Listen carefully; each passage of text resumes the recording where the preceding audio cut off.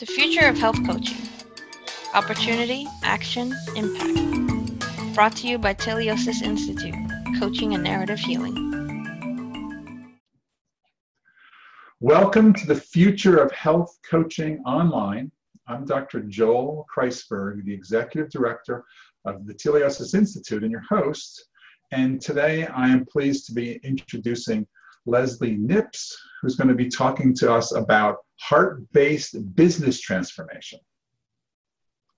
Leslie has been supporting people through deep transformation for over 20 years, first as an ordained Episcopal priest, and then as a master's certified NLP neuro-linguistic practitioner and family constellation practitioner. She has a private healing and coaching and training practice in Oakland, California. That's where I know her from. And she's trained many leaders, including Bert and Sophia Hellinger, founders of Family Constellation Work, and Carol Erickson. Most of her business knowledge comes from working for many years with coaches at Heart of Business, especially its founder, Mark Silver. Today, we're going to talk about heart-based business transformation and your work. Leslie, welcome.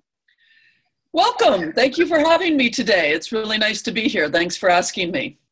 Well, I'm excited because I think this is a great topic for us, and we talk a lot about coaching, and you coach, but your coaching, as well as many of your other skills, has to do with heart-based business transformation, and yet you describe your history takes you from other places. So I do want to hear how you got here to where you're doing this work.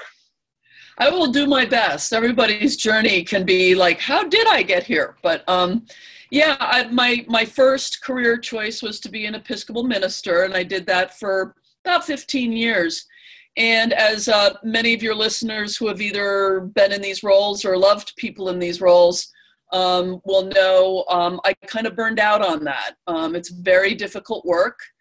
And after that, I just kind of wandered a little bit in my 30s and 40s, and I stumbled on these wonderful practices, neurolinguistic programming and family constellations, which are the main modalities that I make use of. And after learning them for a little while and feeling really touched by them in my own life, I thought, let's make a living doing this. Again, like your listeners who are health coaches, let's see if I can make a living doing this kind of work. And I had my ups and downs, as every, solopreneur does. But eventually I started figuring things out. And that there are some ways in which, for folks like us, there were some different principles about business that were really important to me and my success. And then I got to a certain point and people started to notice I was doing okay. And they started asking me how was I doing that? Mm-hmm. And so I started teaching them. And that's kind of how this niche began to evolve. I had figured out some stuff and some people needed to know it. And so I just started teaching other people. And I still do the healing work as well, but this is a big part, helping other alternative practitioners and coaches to thrive in their work is a big part of what I'm up to now. Right. Well, it's interesting because you can relate to us. We're going to just use us because we're, similar. Because you have your own healing practice and you have to market that. And there's ways in which you also get to help all of us as healers, because if we can see other alternative practitioners and healing practitioners succeed, you're helping everybody. I agree. Yeah. So I think it makes total sense. Of course, I could start launching into your healing practices because, I'm a big fan of the work that you do, but we're going to try and stay focused or focus a bit on business transformation. So you use this term heart-based business transformation. So that's a strong place and I'm really attracted to that. Tell us what you mean. Yeah, something I've learned from some other sort of heart-based business coaches, people I really highly recommend, people like George Cao or Tad Hargrave or Mark Silver at heartofbusiness.com. Talk about, there's, roughly speaking, two different kinds of people who go into business. There's the people who go into business because they love business. Maybe they went and got an MBA or they trot off to Silicon Valley because they're really interested in business. And then there's the rest of us who find our way there via our modality first, usually, because we love coaching, or we love family constellations, or hypnotherapy, or whatever it might be, and want to make this our living, and then figure out, oh my gosh, now I need to know something about business in order to make that work. And what a lot of people have found, what I certainly found, is that there are best business practices out there that we all ought to learn. We all ought to invest in learning. But there are some things that are kind of unique to us folks. There are lots of different things to call us, but I call us heart-based practitioners, alternative practitioners, people who lead in their work with their hearts and want to have businesses that are successful, yes, but also are high integrity, high ethics kinds of businesses. Right. So what I hear and I love about it is that you want to be able to do both. You want to be able to do the work you love, be of service, and also be successful and have a good dollar's pay at the end of the day. And it takes a little bit, and it's also the last piece that you said I think is really useful, is that it may not come naturally to people, and it may not be as passionate. It may be that you got to do that stuff in order to do what you like to do, but there are skills, and there is a way that you can. So it's interesting. We're not going to focus so much on the sort of the ordinary skills, like you need a bank account. What are some of the pieces that where I can show up in terms of heart-based work? Where does it come into making a successful practice? Right. So the first thing that I often find with the people that I work with is that they've probably been exposed to more standard approaches to business, which may involve aggressive marketing and hard sell approaches to selling. And it hasn't worked for them. And it's been very discouraging, and they haven't liked it very much. And the first thing we need to do is to return to the heart of the work and to come and find a way to be in alignment with business that's actually in alignment with the healing work. Because there are things that are unique to folks like us that are really, really important. For one thing, we tend to have a very low tolerance for trying to do things that are out of alignment. And so if we have business coaches or books or trainings or whatever that are telling us to do this certain kind of selling technique or this certain approach to marketing, and it's not deeply in alignment with who we are, we're almost certainly going to fail at it. And then we'll go, what's wrong with me? And then because we tend to think psychologically about these things, we'll say, what's wrong with my success mindset? Which it has nothing to do with that, really. Very little to do with that sort of thing. The good thing about business is it's an art. And again, although there are best business practices, there's always another way there. This is the really nice thing to know, that there's a gabillion ways, for instance, to market. You only have to do 2 or 3 of them. Right. And you have to do them consistently, and you have to do them well, but that means you can choose the ones that you kind of like doing. And as heart-based practitioners, we begin to exercise the muscle of doing business in a way that feels yummy to us, at least most of the time. And following models that are out there, there are lots of models that are really in alignment with us. I like that. So what I hear is it's basically a positive psychology piece. It's like, you got to do the ones that work for you. And I know, what image came up with what you just said is it's a lot like gardening. I mean, it's really great that you can plant all these plants, but not all of them grow where you put them. So you have to listen, and that's doing really well there. And I love those marigolds, so I'm going to grow marigolds. They're going to be really successful. Whereas too sunny here, that doesn't work. So right. You're listening, and you don't have to grow everything, right? You have to grow what's really going to cause your garden to be as rich and full. And what you're saying is that definitely do the ones that resonate with you. Actually, I know for me, I just got into a big habit of doing meeting people one-on-ones, lunches. And it's been really a great way of connecting to people. It's interesting when you talk to people. I've had clients for whom the go-to, because they are extroverted and they love people, is networking. Mhm. It just like, it gives them energy. It's a lot of fun.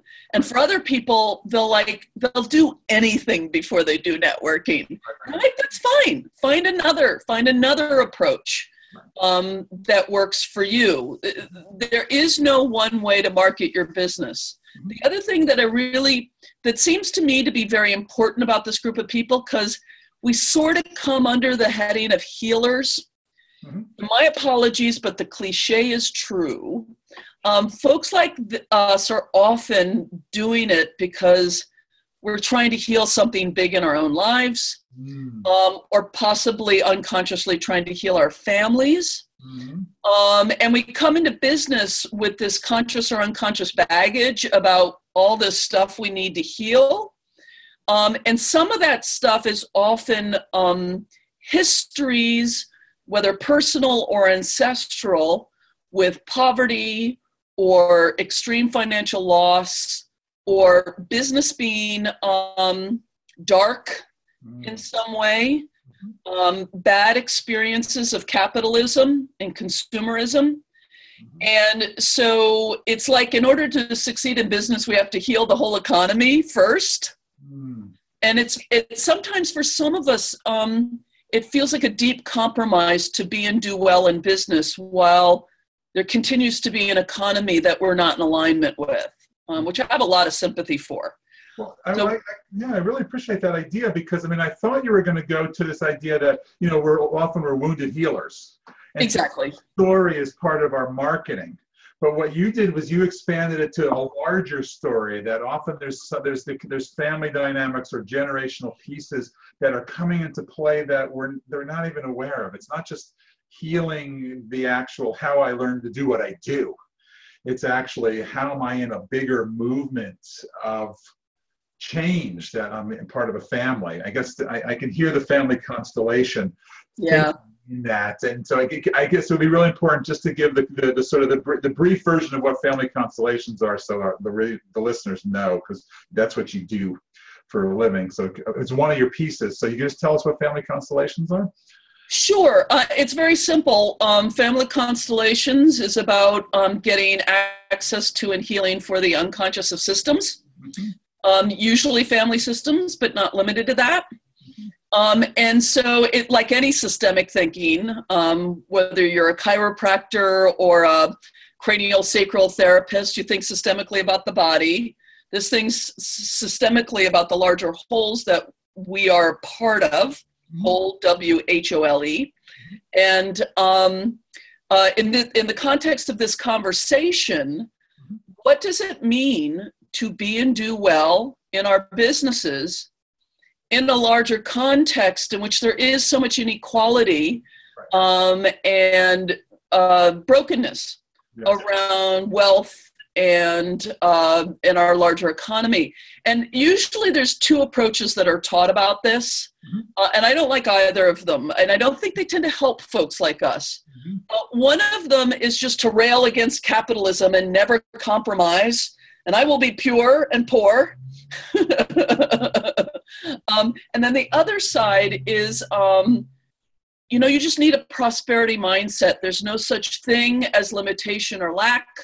And money is just energy, and you can have as much of it as you want.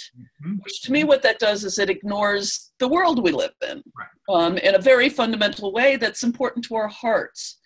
And so we're invited into this place of great maturity. This is a big part of what Family Constellations is about, is acknowledging and honoring what is, and then kind of bowing to it with respect, and then saying, and I wish to be well in the midst of this.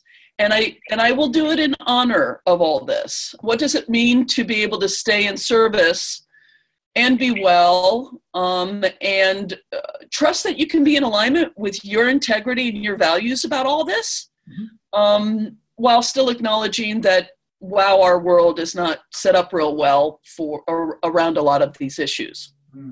I love that. I'm glad you got to the word honor, because that's important to the way that our coaching methodology, honoring what's here now, the way I am, and you're sort of even honoring that you got here, through a system of some sort, and whether Right.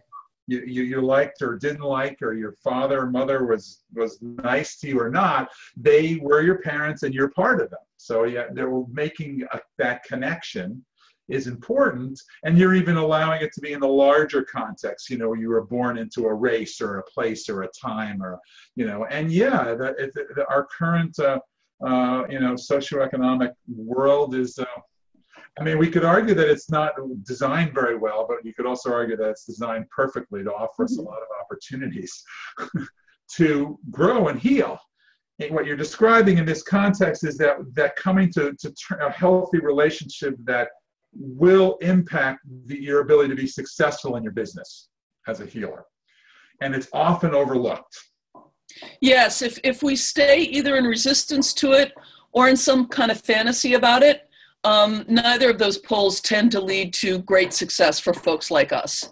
Right. It can kind of work for some other types of people. That's without any judgment. It's just we are who we are. And my experience is that when we can find a good place with these things and then really own our values, to really sit back and say, what's important to me? What's enough for me? What do I want to have in my life? Do I want a really simple life? Do I want to be able to travel a lot without judgment, to be able to say, these are my goals and this is what I would like, in alignment with having a good place in the world.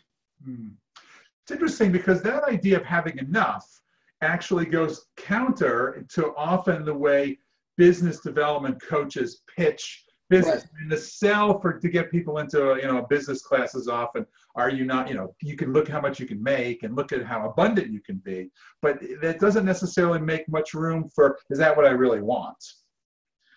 Yeah, and I find again that approach works for a very small percentage of people who tend to do very well, very, very well with that kind of an approach.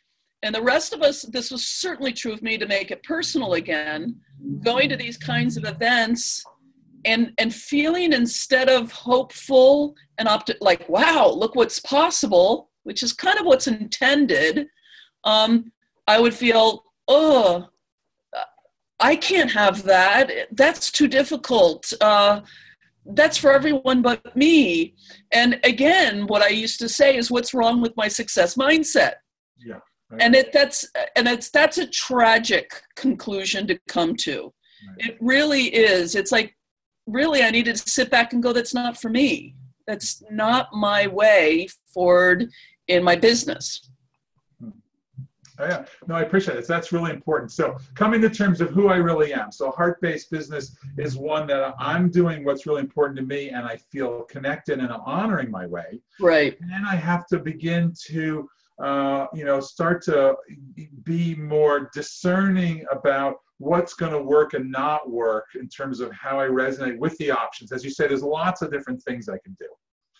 Right. So how do I start to figure out which ones that I can do, or how does one go about sort of learning to accept what I'm good at and let go of what I'm not good at?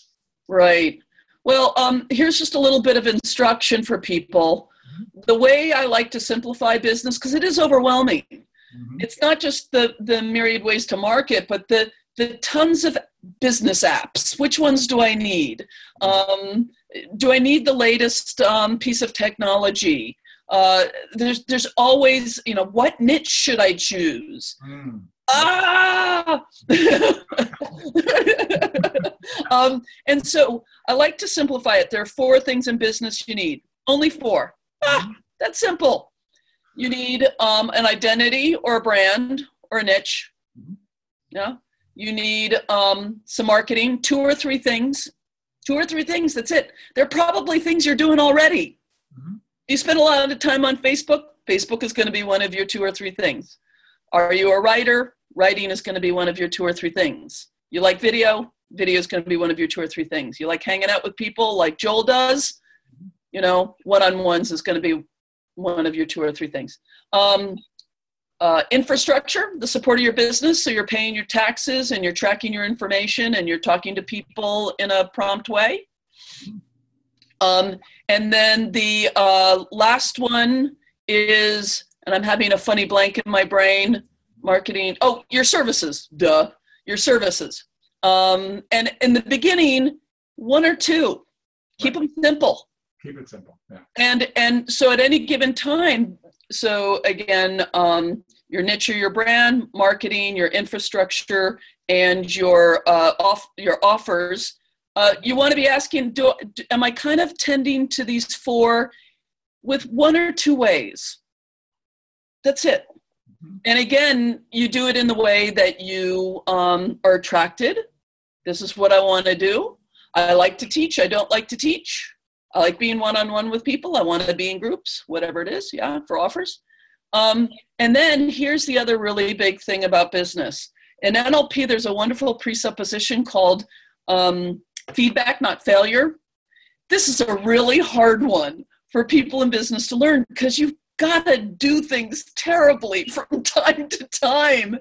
To have the workshop that doesn't enroll, the newsletter that goes out with the incorrect time, the event you thought you planned beautifully but no one wants to go to, all these kinds of things. And instead of saying, look at, I failed, like, what can I learn from this? What can I learn from this experience that I can take going forward?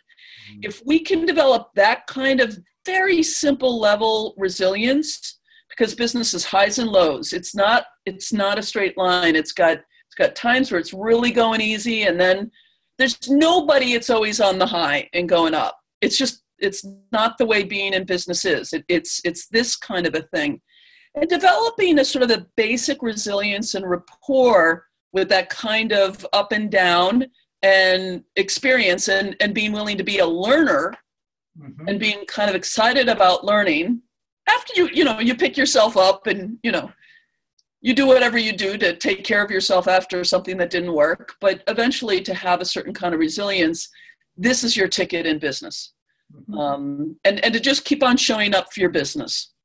And what I appreciate about that, which is actually because, I train a lot of healers, is the initial focus is the last one, my services. I'm going to learn to do it. And that's a really important piece, right? You have to learn how to do what you do and you have to be good. And that takes a big devotion of life. And that was often the big motivator.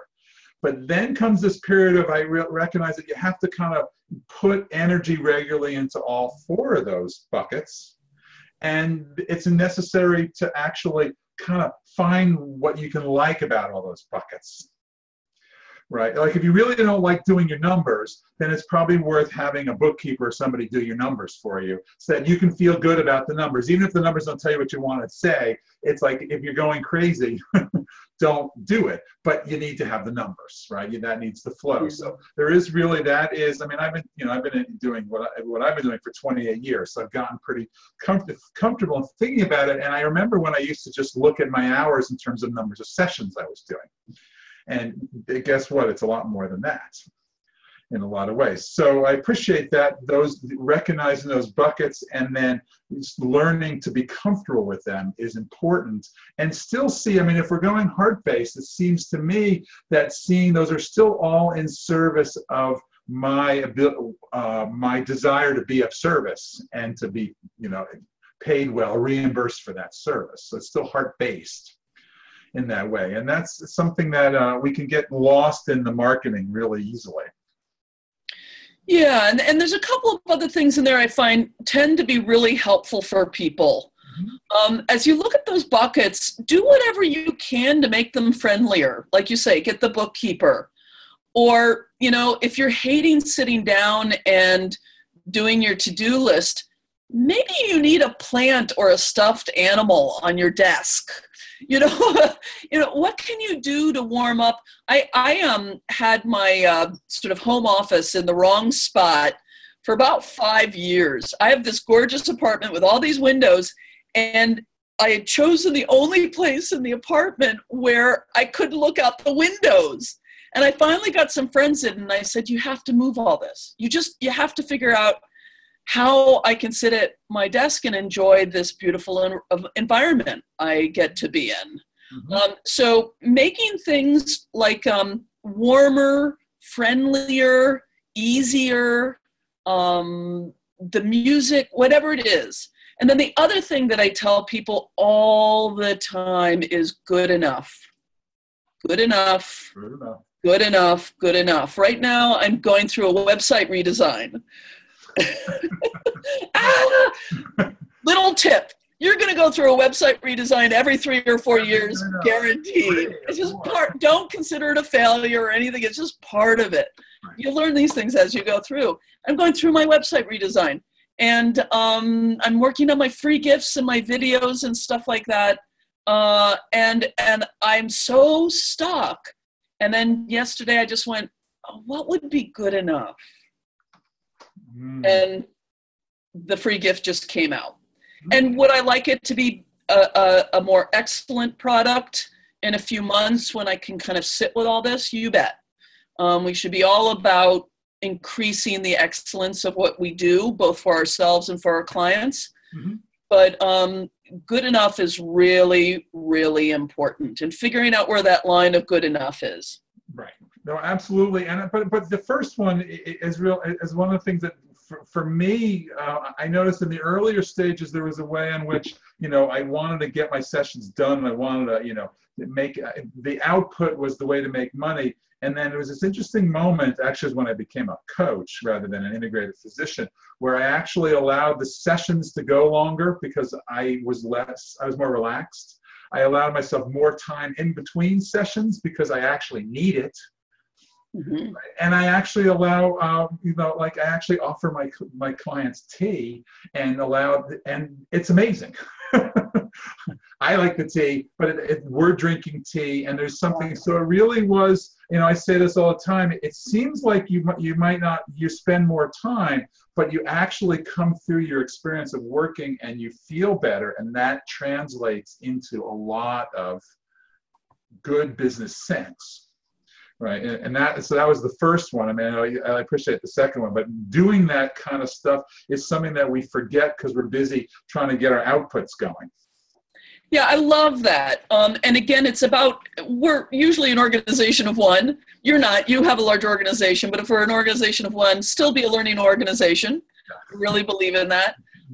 And a different coach could have a different learning about what you figured out about yourself. They might have been going long on sessions and giving too much tea away and finding out that they had no boundaries. And what they needed to do was tighten things up a little bit so that they could clarify their relationships with their clients. So it's not that there's one learning, it's finding out the right way for you. Right. So how do you facilitate me finding out or someone finding out? I mean, often, you've been doing this for a while. You're giving us generalized, wonderful examples. But, what are, is there a process that you take people through? There is. And thanks for asking that. A little moment of explanation here to help people for a moment. I like to think there are only 3 kinds of problems in life generally, but in business specifically. And a big part of what I do is help people identify which problem and then walk them through solving it. So the first one is just a problem of learning or development. I don't know how to make a website, so I need to learn how to make one. Or I'm a beginner, and so I'm feeling nervous, but later on I won't feel nervous. So it's just a developmental issue. The second kind of problem is the one that I already referred to earlier, which is our issues of problems of misalignment. When I'm trying to make myself do something that's actually not in alignment with who I am, or not in alignment with who I'm growing into. And then the third one are what I call healing issues, which, by the way, being self-employed is the best personal growth program in the universe. It will send you into all your stuff about being visible, about having value, about being out there, about, am I lovable? Am I likable? It's just going to throw you into all that stuff, which is great. But we don't want it to shut you down. We want you to be able to keep moving as these issues arise. So what I do is people will come to me with a problem. I'm procrastinating on the website is a common one. Or, I keep on offering discounts to clients even though I shouldn't, or, pricing is often a big gremlin for a lot of people. Or I won't market because I don't want to be seen. And then I take them through a process in which we discover, is there something they need to learn? Is there something out of alignment? Or is there something they need some healing around? I like that. And then if they need some learning, then we figure out how to get the learning, or to purchase the service, like getting the bookkeeper. That's another way to do it. If it's an alignment issue, almost as soon as we name it, that almost fixes it by itself. They may have to go off and do their practices, right? But noticing a misalignment is usually enough to get them to go, wow, I need to stop doing it that way. Right. And then the third one, that's when my NLP and my family constellations work comes into play, because I integrate that into the business coaching work that I do. So that when, and it's not if, it's when we hit those healing issues, we actually have a set of resources for dealing with them as they come up. So if there's something about the fact that dad died when I was 5, or something about the fact that I have a history of slavery, or something along the divorce of my parents that's relevant to this thing that's not working well in my business, we can do the healing work. And the nice thing about NLP and family constellations is they are both incredibly powerful modalities. And they're not miracle cures. I don't believe in miracle cures, but they do tend to powerfully move people forward pretty quickly, so that they can keep riding the roller coaster in a way that feels good. Well, so that of course, so I asked you what family constellations were. You get a moment to explain NLP briefly as well, because we're using it, and I'm not sure everybody knows. Sure. So, neurolinguistic programming and family constellations, what they have in common, as a bunch of modalities like EFT and other modalities do, is that they address the unconscious rather than the conscious issues. And so when we're in our own way, we're quote unquote self-sabotaging. It's an unconscious thing. Neurolinguistic programming is just one approach to this that tends to be very, very good for revising the meanings we create unconsciously in childhood. So family constellations is a little bit more about the larger family system and transgenerational. But in terms of traumas or imprinting moments in childhood, NLP is very, very good at revising the meanings that get stuck in those moments, so that we can basically get the memo that they're all over and we're doing better now. Well, but the underlying premise is that I'm not always in control of all the choices that I'm making. Right, and that the organism, these days I'm a big fan of a psychologist and Nobel Prize winner named Daniel Kahneman, who called his language is thinking fast and thinking slow, system 1 and system 2. And he really spends a considerable amount of time talking about how there's lots of what we do that we're not thinking about. Which is good. Which is, thank goodness, like how could you drive home if you could not think about it, or eating or drinking or things like that. But it shows up in our decision making and our habits and gets in the way of healthy living at times, right? So there's ways in which we have to become aware of things or rewire. You just described it I love the language as giving you a different resource or resourcing, so that when this trigger comes in and my automatic response is not a healthy one, I can do something different. Right, and I had to practice, I had to learn it, or I had to spend some time figuring it out, or that's what, to me, I hear NLP does that particular maneuver really well. Well, and the nice thing about NLP is that doesn't tend to be a lot of conscious learning process. The meaning can just be different.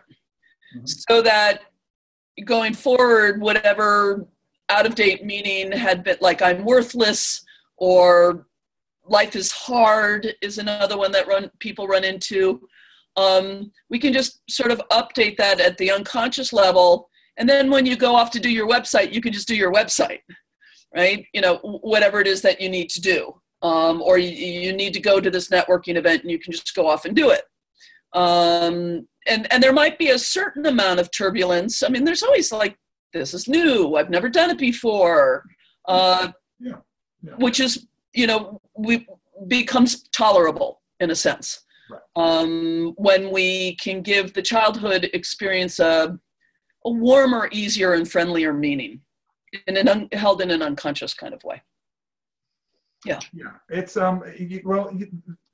that's an important piece, because just making that shift unconscious is an important step, but then it still has to go through an enacting piece, or an enacting kind of process. So so what I'm hearing then is that when you have all these marvelous business skills, and you're helping people, kind of identify these buckets, and where's the charge, and where are the imbalances. At the same time, you have these other skills that come into play that we'll call it conventional business coaching and business development often doesn't have these kind of magic tricks. And in a way, what's magical about them is that you're able to offer work with a client in not necessarily all a volitional conscious way. There's other stuff going on. That seems to be a theme of what's coming up here. And I think that's a really important that's not for everyone. Not everyone's going to resonate with that.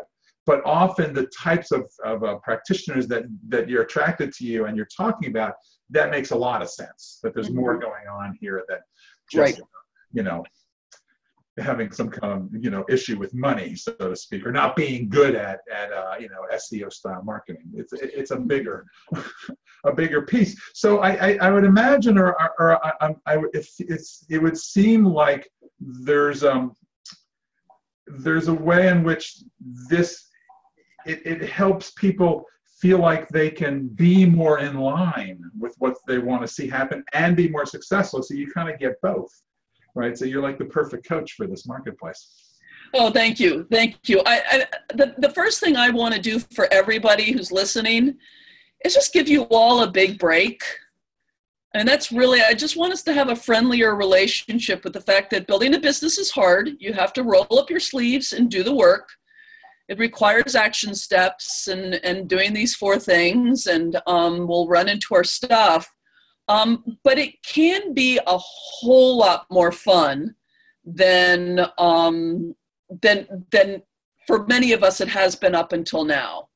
And it can be really, really useful. The format that I usually work in with people is I do 6-month private one-on-one coaching programs with people. Very high touch, really.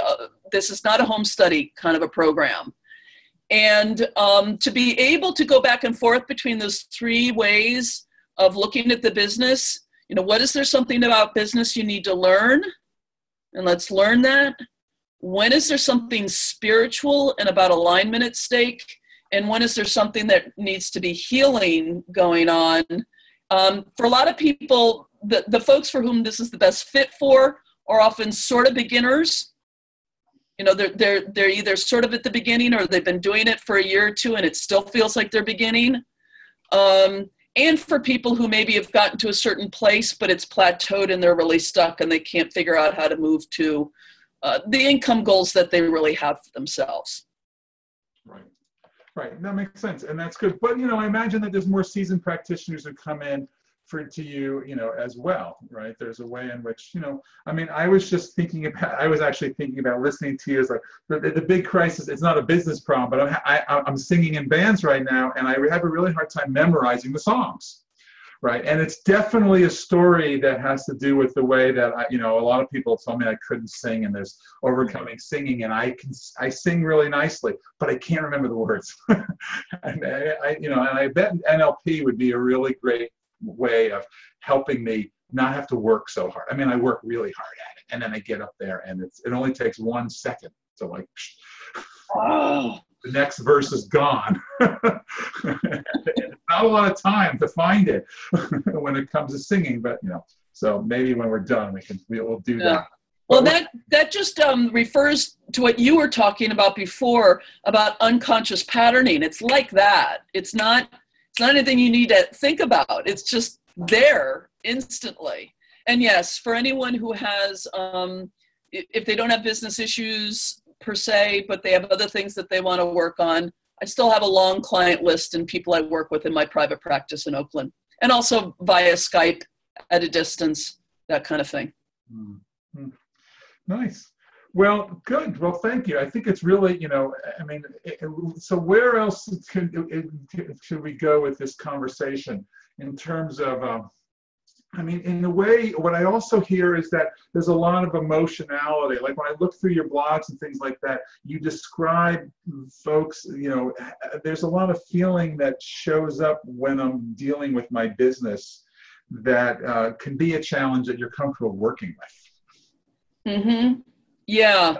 If you're self-employed, well, it's true of other employment as well. Wherever you're employed, it's a big part of your life. And so if you're struggling with the coworker or the boss who you're having a hard time with, it feels like your life because it is. And so that's just kind of heightened for people who are self-employed, because now it's like, no one else is responsible for me bringing in the money but me. That's it. Mm-hmm. I can't just show up day to day and be handed a check. Mm-hmm. There's no formal process for being fired. And so for most people, the impression is that raises the stakes.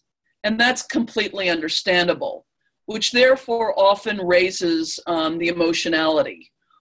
Also for people like us who are heart-based practitioners, again, it's like an artist or a poet or a musician. This is something we really care about. Right. And we hope that for everybody who's employed in whatever jobs that they have. But we've all had jobs where we didn't care too much about what was going on. But this is unassailable. And so that's why so many of our personal patterns start to show up.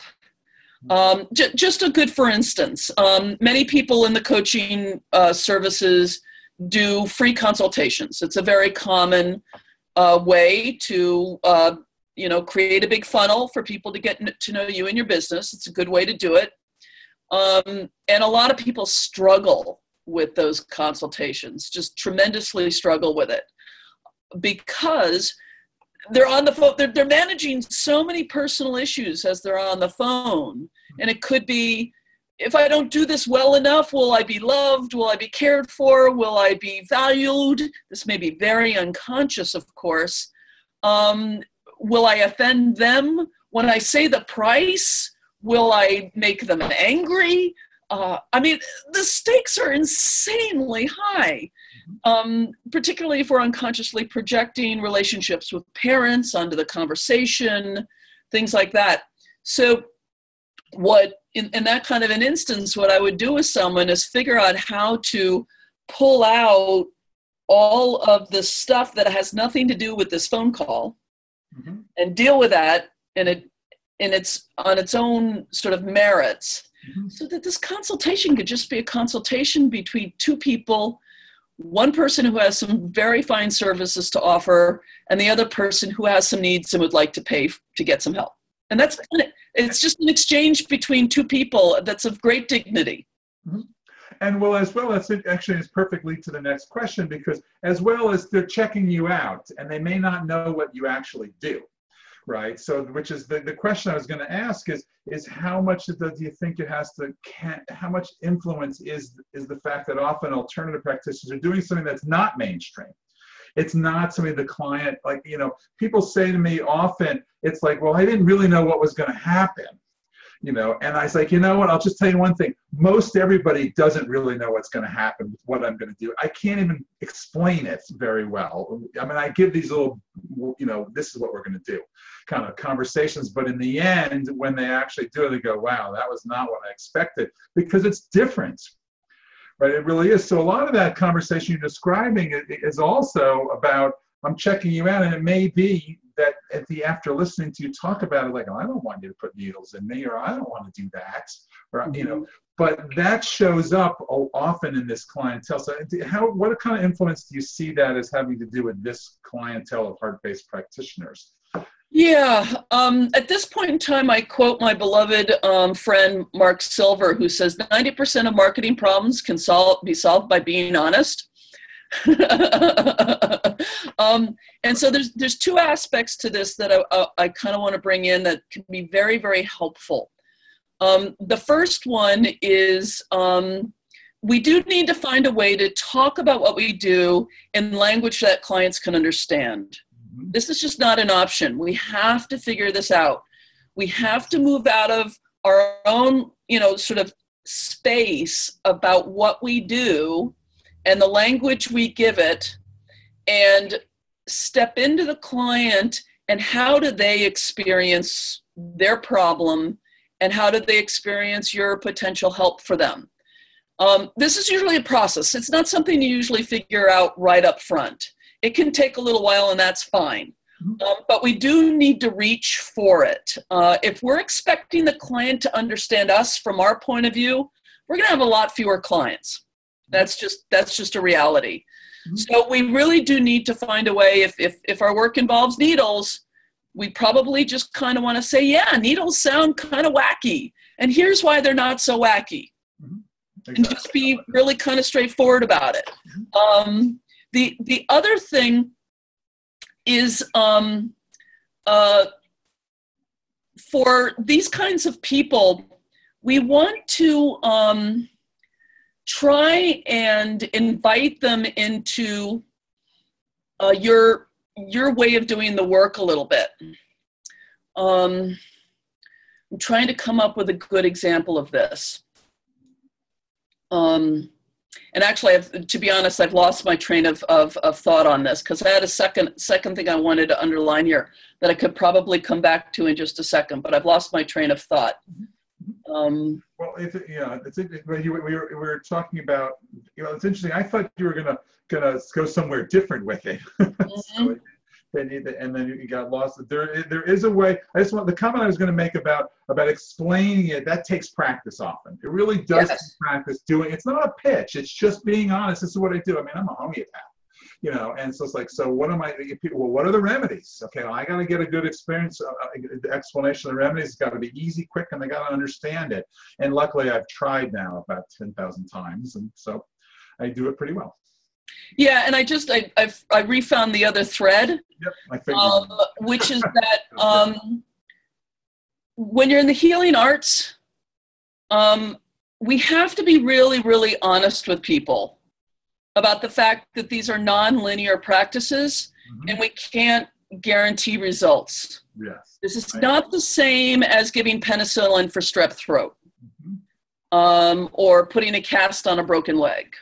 Mm-hmm. And we respect our client when we admit this to them and they say back to us, oh yeah, I know that.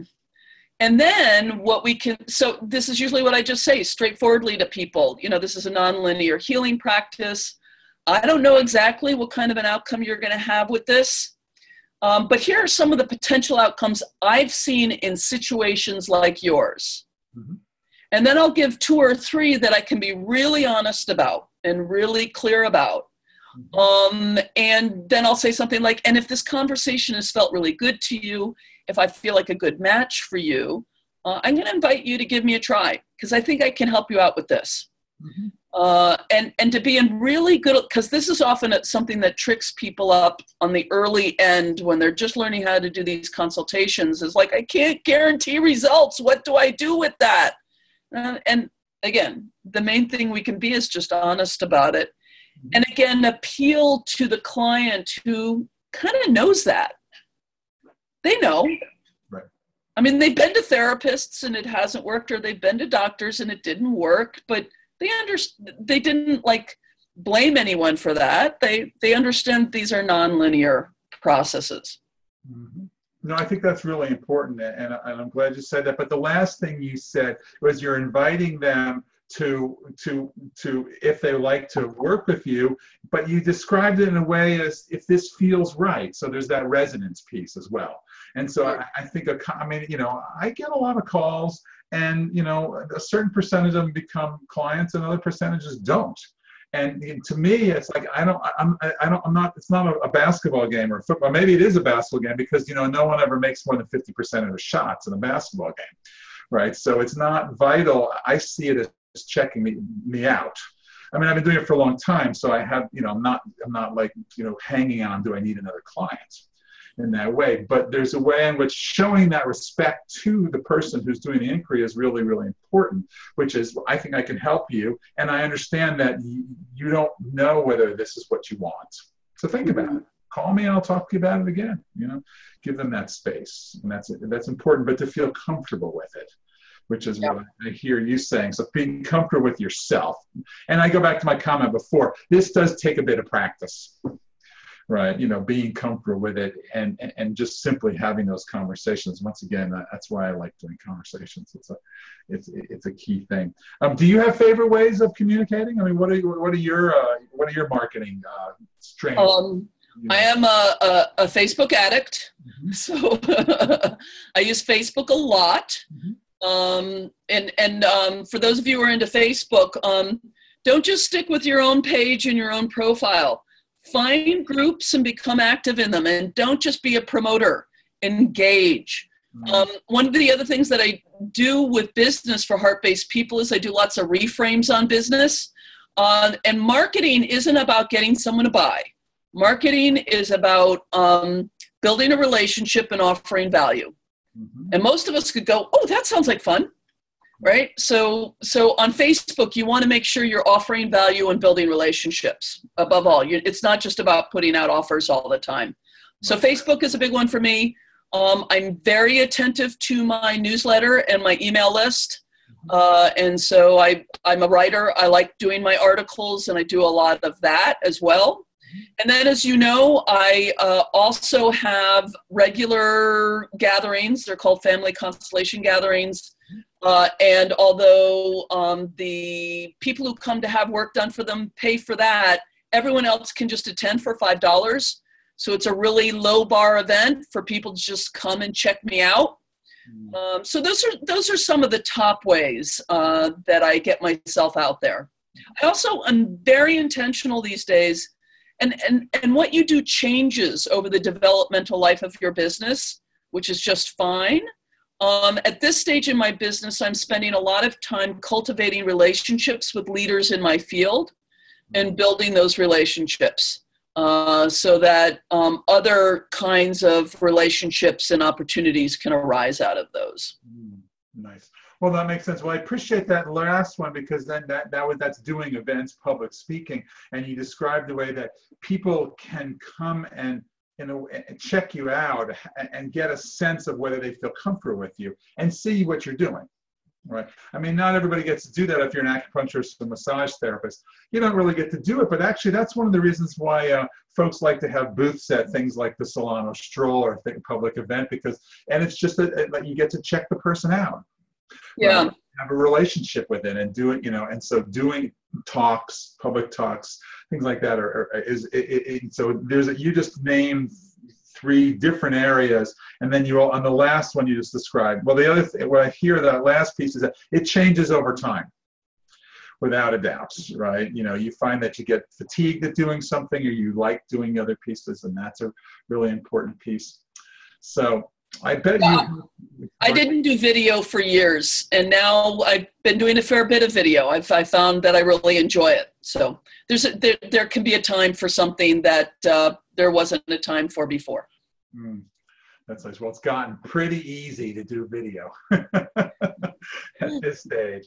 Actually, if you listen to the demographics of it and you look at the millennials versus the older generations, I think it's like 60 to 70% of the millennials and below are comfortable self-authoring on video. That's the term, the language. Whereas you get to 50s and 60s, it's like, I don't want anybody to see me. So there's a whole way in which getting comfortable with that is important. So you did mention family constellations again, and so it's a good time, because we're getting near the end of the call, to just, your work's evolving now, and you are a leader are you becoming or are a leader and are a leader in the field. So tell us a little bit of how that work is evolving for you and where you're going.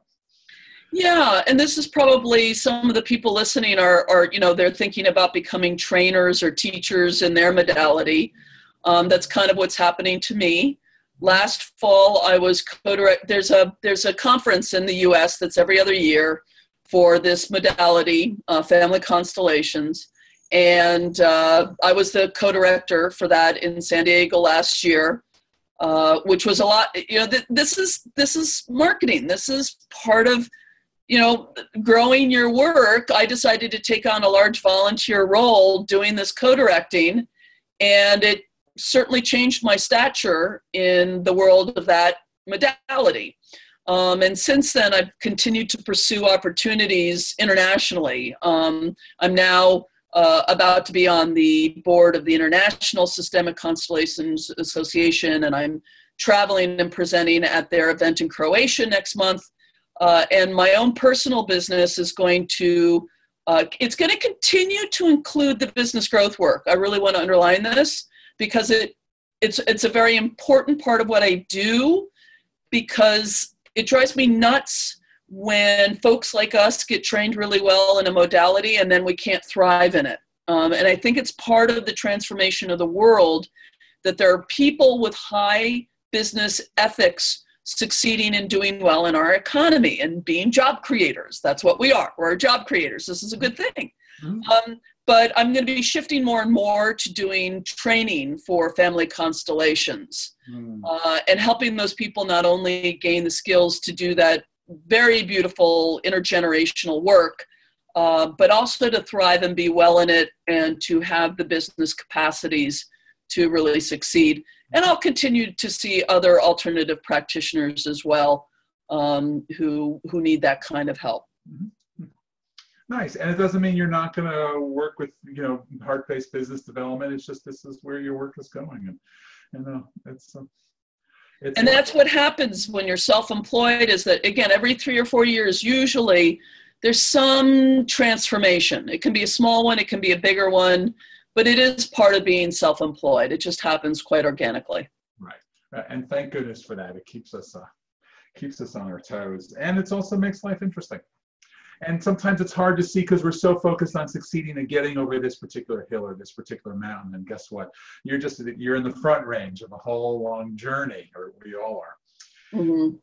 So I think we've spent actually close to an hour.